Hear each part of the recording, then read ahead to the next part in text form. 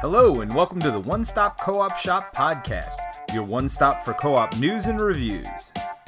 This week, Jason Perez is here to entertain you with some more Shelf Stories. Yo, my peoples, what's up? Welcome back to Shelf Stories, the channel that tells tales from games, books, and life. I'm your host, Jason. Thank you so much for stopping by for this latest episode of Good Trouble. A quick reflection based on a conversation that I've been having online with some folks over the last couple of days. In a way, this question is the $24,000 question when it comes to this cultural representation stuff in our games. And that's what Good Trouble is all about. And as always, I try to approach this stuff in a spirit of education and compassion as far as I can. The question being, how do we avoid problematic games? How do we avoid offending people? How do we determine what games are okay and not okay? What is the line between those two things? When can we know when a game steps over that line? Some games seem okay, and then some games seem to really cheese people off. I don't know how, and who determines what the line is between okay and not okay? Huge topic, in a way, central to what's going on. So I really think that there's an answer. It isn't just this subjective thing. And for me, the answer begins by reframing the question. It's not about personal feelings. Not for me. I'm not offended by any single game out there whatsoever. And I know most of the people who would engage in this stuff feel the same way. Offense is not the word. Problematic is such a fuzzy term. And I've never used it on Shelf Stories, and I never will. In terms of terms that refer to individual feelings. Totally subjective. Everybody means different things. Everybody's come at it from a different perspective. And so if you stay there at that level of conversation, then the conversation won't go well. You won't get anywhere. So if you are a person that engages in these conversations, wherever your space is, and you notice that the person you're speaking with is staying in that feeling space, constantly bringing the conversation back to offense and, using terms like pearl clutching and complaining or whatever else it is, then either, try to shift the conversation to a deeper level or just move on. At Shelf Stories, I will do the former as much as I can and try to get deeper.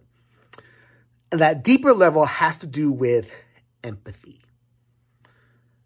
Empathy is not a feeling. Empathy is a skill.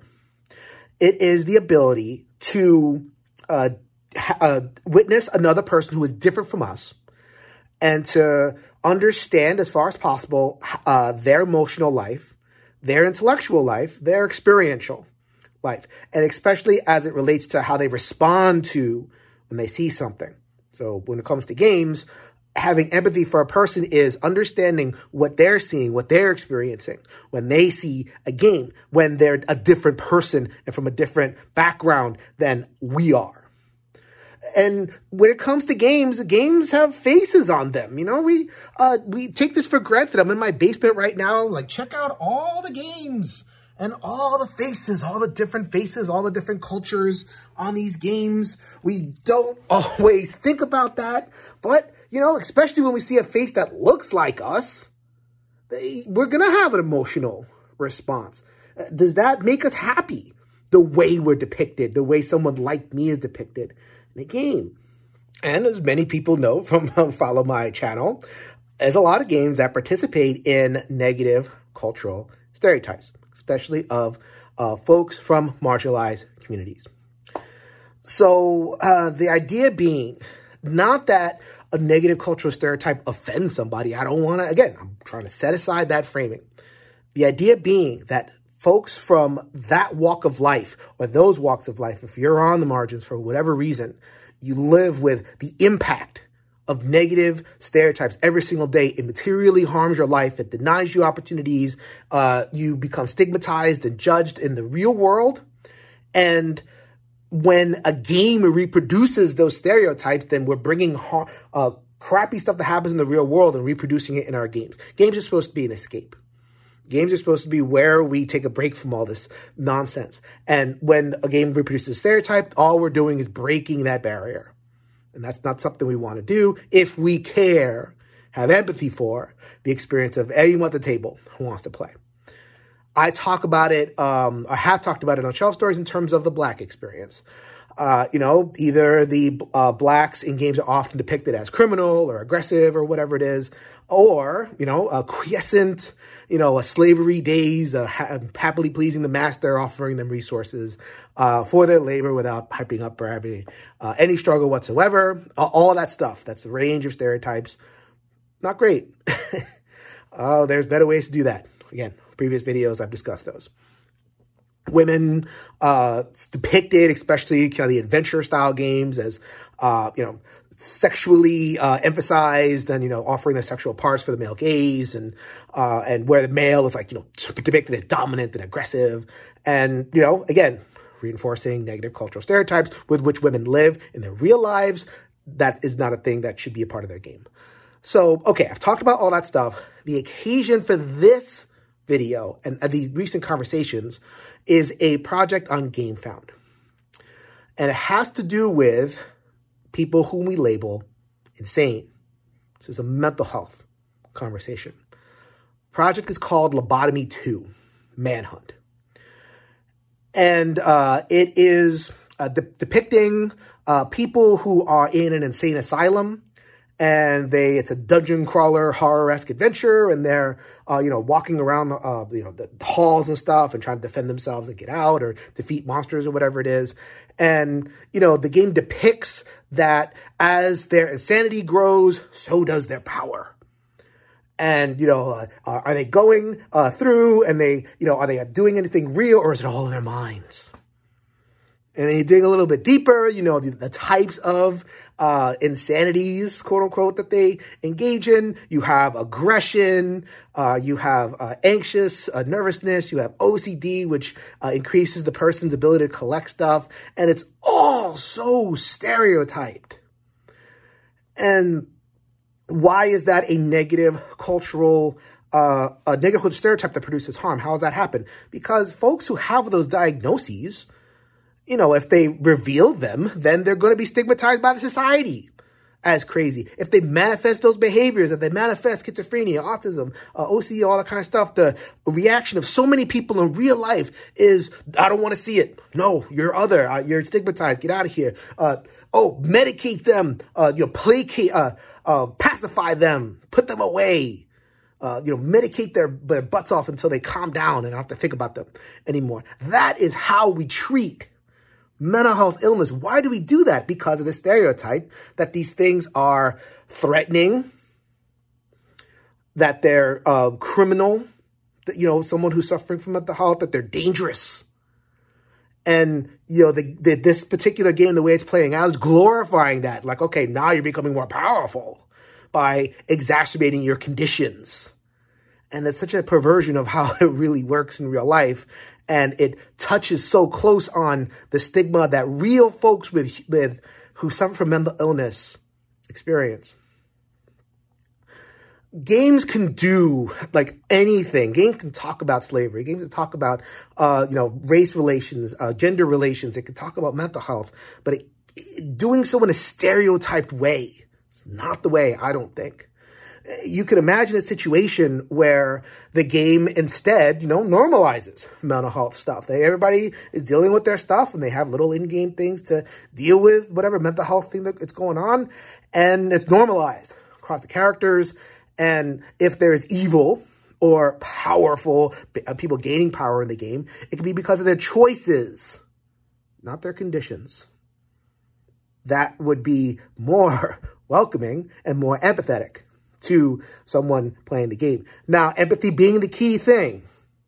I've said this, and I'm going to say it over and over again.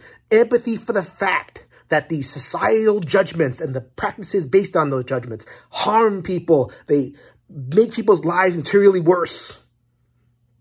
Why are we representing those in their game? Why are we breaking that magic bubble for them? Now, there's a lot of people that have a hard time understanding that because, I'm playing a game and, it's just a game. And, why are you being offended? Again, and also, if you don't like it, don't play it. Again, to the level of feelings. We need to get past that level of feelings if we're going to understand each other and have a real conversation. It's not about that I don't like it. I wish I could say I didn't like it so I could just move on. I can't. It's replicating a cultural stereotype. The person just wants to be free to play a game. Really what they're asking for is empathy for them. They're saying, I like this game. I want to be able to play it without, bother. I don't bother anybody. I'm a good person. Don't bother me. They're asking for empathy for them. Cuts both ways. If you're going to ask for empathy for yourself, then we're going to ask for empathy for what we're talking about too. Care about other people that are not yourself. So it does cut both ways that way. Also, I can't just leave it alone. It's, a game like this, it's not like blowing up on GameFound. It's like, 200, 300 pounds, which is not, it's funded and it's popular. So that's whatever. But it's indicative of a much, much larger trend in our hobby. Pointing to Eldritch Horror right now. One of my top 5 games of all time, honestly. I love playing Eldritch Horror. But there's a part of it that does similar things with insanity. Ooh, they're being more insane. They're getting dark pacts and they're getting delusional and all these game effects happen based on those conditions. The stereotyped way in which we depict mental health is a problem and it needs to be discussed and addressed. And by saying discussed and addressed, I'm not like secretly saying, oh, let's cancel. All the time, it's like, well, we could talk about it, but I don't want it to be canceled. And it's like, who said that? I will be perfectly honest. And totally upfront. I would be very happy if these games didn't exist or if they were in a little corner of the, gaming universe and nobody had to bother with it. But unfortunately, when it comes to these negative stereotypes, they can pervade and get into the larger culture, which in this particular case, as you can see, very popular property, it has already. So in a way, I can't just leave a particular project alone if its ideas pervade into the larger culture. And yes, I want to have a real serious conversation about that and get some change, but I don't want to achieve that change by cancellation or by force. These videos are a way of trying to persuade people and persuade people via appeals to empathy. Empathy is not easy. Empathy is hard. Empathy needs to be developed and grown. Empathy needs to be clarified. It's not just feelings. It's a skill that we have that we could really work hard to level up as much as possible. One last thing, and that's to address the question of offense, and make it really, really clear that I don't really think about that or think in terms of that. My content offends certain people. Okay. There's games out there that cause offense. I'm pointing to Spirit Island right now. Check that out. Oh, there it is right there. Spirit Island is offensive to certain people who think that it depicts colonizers in a bad way. It's a thread on the One Player Guild talking about how it's offensive against the Spanish. And so, okay, people, that's why you don't want to talk in terms of offense. Really, because anybody can be offended at anything. That's true. What is the stereotype being depicted? And who is it going after? I subscribe to a maxim that is true in journalism or an ideal in journalism, and I think it should apply to all cultural media. Cultural media that has anything real to say should comfort the afflicted and afflict the comfortable. Something like Spirit Island is punching up, we say, going against power and disrupting what we think so that for the purpose of actually having more empathy, shake up our minds and shake up our comfort, because sometimes being comfortable stops us from, really critically thinking and having empathy. That's cool. Afflict the comfortable. Comfort the afflicted, and present marginalized folks empathetically. What a lot of current games do, and what this game's definitely doing, is comforting the comfortable and afflicting the afflicted, reinstantiating those divisions. It's servicing the top end of the market, minis and, exciting adventure and an opportunity to escape your boring life and, be in a daring adventure where, you're almost cosplaying, mental health and insanity and power and all this kind of stuff in a horror type way. And that's servicing, comforting the comfortable, but at the expense of reproducing a stereotype that afflicts the afflicted in real life. Why are we participating in that in our games? So I hope at the very least, this video articulates that distinction. Empathy versus feelings. Not about feelings. It's about having empathy for marginalized folks. And me, I try to have empathy for all folks on the spectrum, which is why I do the videos that I do. I do have empathy for folks in the center of the hobby that just want to play games. So that's why it isn't just like, you're bad, don't play those games. It's, let's have empathy across the spectrum. It's not just empathy for you and your desire to play games. That shouldn't, I honor that, but it shouldn't be sovereign. Sorry. To me, sovereign, the more lower you down on the marginalized scale, the more empathy I have for that situation. And I invite other folks to develop their empathy and try to go along those ways as well. At some point, I'll do a video on mental health and how games depict mental health. That could be an interesting one. If you can change your mind, it can change the world, people. So until next time, bye, everybody. Thanks for joining us again for the One Stop Co-op Shop podcast. Check out our YouTube channel at One Stop Co-op Shop. Also, join us for games and discussion on our Discord channel. You can support us on Patreon at patreon.com/onestop or leave us a review on iTunes. Thanks again, and we'll see you next week for another Top 5 list.